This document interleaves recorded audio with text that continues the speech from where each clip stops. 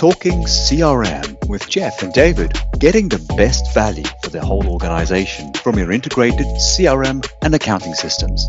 David Beard, CRM Principal, and Jeff Richards, Head of Training Program Development for Sage CRM, spend time chatting with customers, resellers, and others about Sage CRM in action around the globe.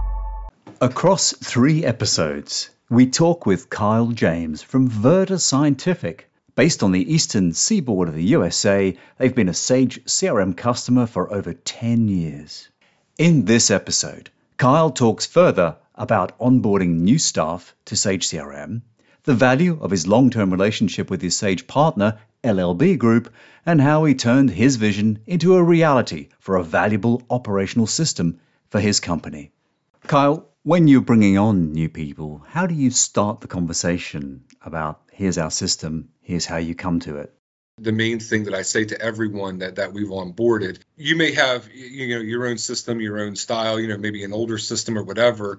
And I always tell everybody, look, it's not like Sage 100 and CRM. It's not like they're the perfect pinnacle, the nirvana of every. That's never going to happen. It's just it's not going to happen.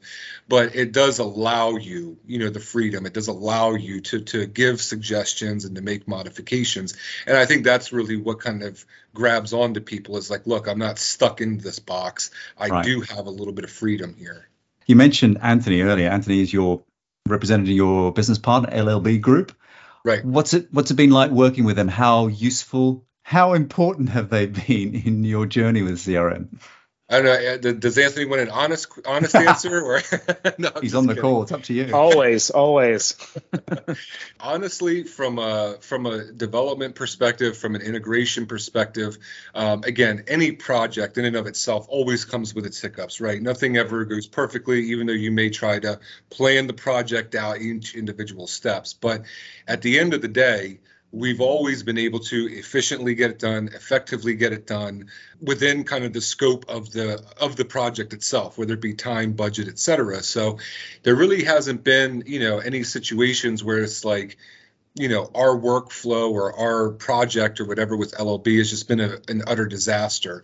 Some things needed some time to figure out. Some things needed to be kind of treated agile, where it's like, okay, let's play with this for a little bit, and then if we need to make modifications, we can do that.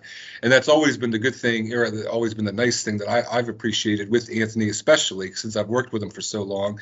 He is reasonable. You know what I mean? He's not like one of these project guys where it's like, oh, well, it didn't work. Now we have to kind of scrap this. It's like, no, let's go in there and sandbox it a little bit. You know what I mean? And kind of see how it flows. Like right now, we're working, with kind of a custom report in Sage that isn't quite working out exactly how we want it to. But again, it's not like it's a disaster. So I think that's really been the thing, is that finding, whoever's out there in the world, finding, an IT partner, et cetera, that kind of communicates your similar way. You know what I mean? Where again, we can kind of figure this out together. So I think that's a good thumbs up for LLB Group and you, Anthony. So. It's important because I think I'm linking 2 ideas that you just put in my head there. One about no software is perfect and no implementation is perfect. But it's about having something that's good and then working with the people to go, how do we make this come together for most people's benefit, right? Right. When you first got started on the journey, so sort of 2012, 2015 back then, how did you think this would go? I mean, did you have a fixed idea in your head back then, or has it evolved over time? With using the CRM, I mean, I had a vision of how I wanted to use it, what I wanted it to do. Right. I had a very specific kind of goal in mind. Like if when you talk about the marketing aspect of it, being able to track leads through campaigns and reporting ROI. I mean, by doing that, Verda Scientific US, this company, me, integrating all this stuff with Anthony and everybody else. I mean, by utilizing that tool, this location was the first location in the world for Verda or any of the subsidiaries that was able to say, hey, we got 120 contacts. Out of those 120 contacts, we did 80 opportunities. Out of those 80 opportunities, we got 30 sales. Because I remember having a conversation with our owner, Mr. Andres Verder, I think it was back in 2014, 2013, I mean, years ago. And we were actually at a show, one of our bigger shows back in the day. Spend so much money on this show, how are you going to track it? And I was like, well, that's easy. I have XYZ. And I remember some of the directors that were also in the vehicle with me when I'm talking to Andres, and they were going, "Don't say that. Don't, how are you going to be able to track it?" And I was like, "Oh, it's easy now." But it's things like that where it's like, I knew what I wanted to get out of it right off the bat. You know what I mean? I knew the level of integration. I knew the level of workflow. And I think starting from a foundational level, when we installed it, I was like, these are the must-haves. This has to happen first. And then, like I said, with it being an elastic environment where we can change things up and modify it, it's just been, again, it's just kind of evolved with each of the product lines we bring on and each of the sales teams, et cetera, where now it's like, okay, now we can really kind of mold this tool and add on different things. But like I said, from the very beginning, I knew the vision. It accomplished kind of my baseline vision. And then it was like, okay, how do we get more out of this? How do we get more reporting? How do we get more useful information? So I'm interested, and indulge me for a bit longer on the vision thing, because Sure. Many of our customers come to us as accounting customers. So we're dealing with the financial buyer, the controller, the owner of the business. And some of them, I'm being very diplomatic, some of them have trouble coming up with a vision of what CRM could do. You have explained it very clearly, very coherently, and quite simply. Why do you think some customers can't do that? Honestly, I think, at the beginning, when I was forming the vision, of using CRM, really, I sat down, and looked introspectively as far as how the company operated and, each of the different departments. And again, whether it be our customer service and accounting, our service guys, or our sales team, I sat down and I put together, a list of, okay, these are, let's say, the workflow problems I have. These are, and this is one sub stack, and then another stack is these are the reporting, let's say, issues that I have. If I can identify these problems, obviously there's got to be a solution out of it. So the first thing that I always do is once I identify the problem, then I say, okay, here's the vision that I see. Like I mentioned a few minutes ago with the marketing, that was my problem. The vision was being able to fix it the way we did. With the service guys, I had a problem. I didn't have optics on kind of the service cases in general, the service load, the workload, et cetera. That was the problem. My vision was, this is how I'm going to solve it. And even from, an accounting perspective, you know what I mean? Whether it be, past due invoices, collections, et cetera, whether it be, sales tax, exemption search, all kinds of things like that. Each of those problems, I first started out defining them and saying, okay, this is how I'm going to solve them. This is what I want it to look like. And I think, by opening your mindset, by first identifying like a real problem. I mean, everybody's got problems at work. That's why they call it work, right?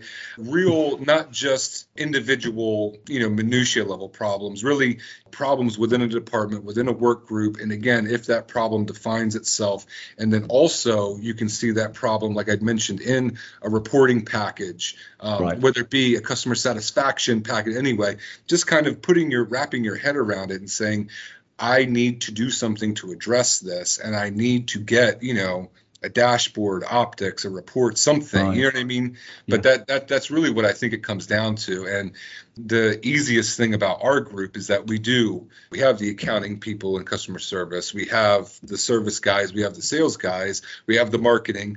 With Sage CRM, it kind of allowed me to establish that vision for each individual department and thus be the vision for the company. So to summarize all that, you're looking both at the current state, the issues, and the vision, because you're leading the company in a sales perspective, and then clumping them all together. So how can I use different parts of the product to achieve the outcomes I need or the vision I need and take away the problems?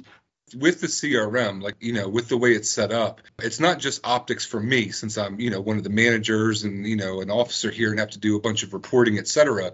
With having the openness that the CRM allows it to, you're not reliant on having a company meeting or an interdepartmental meeting.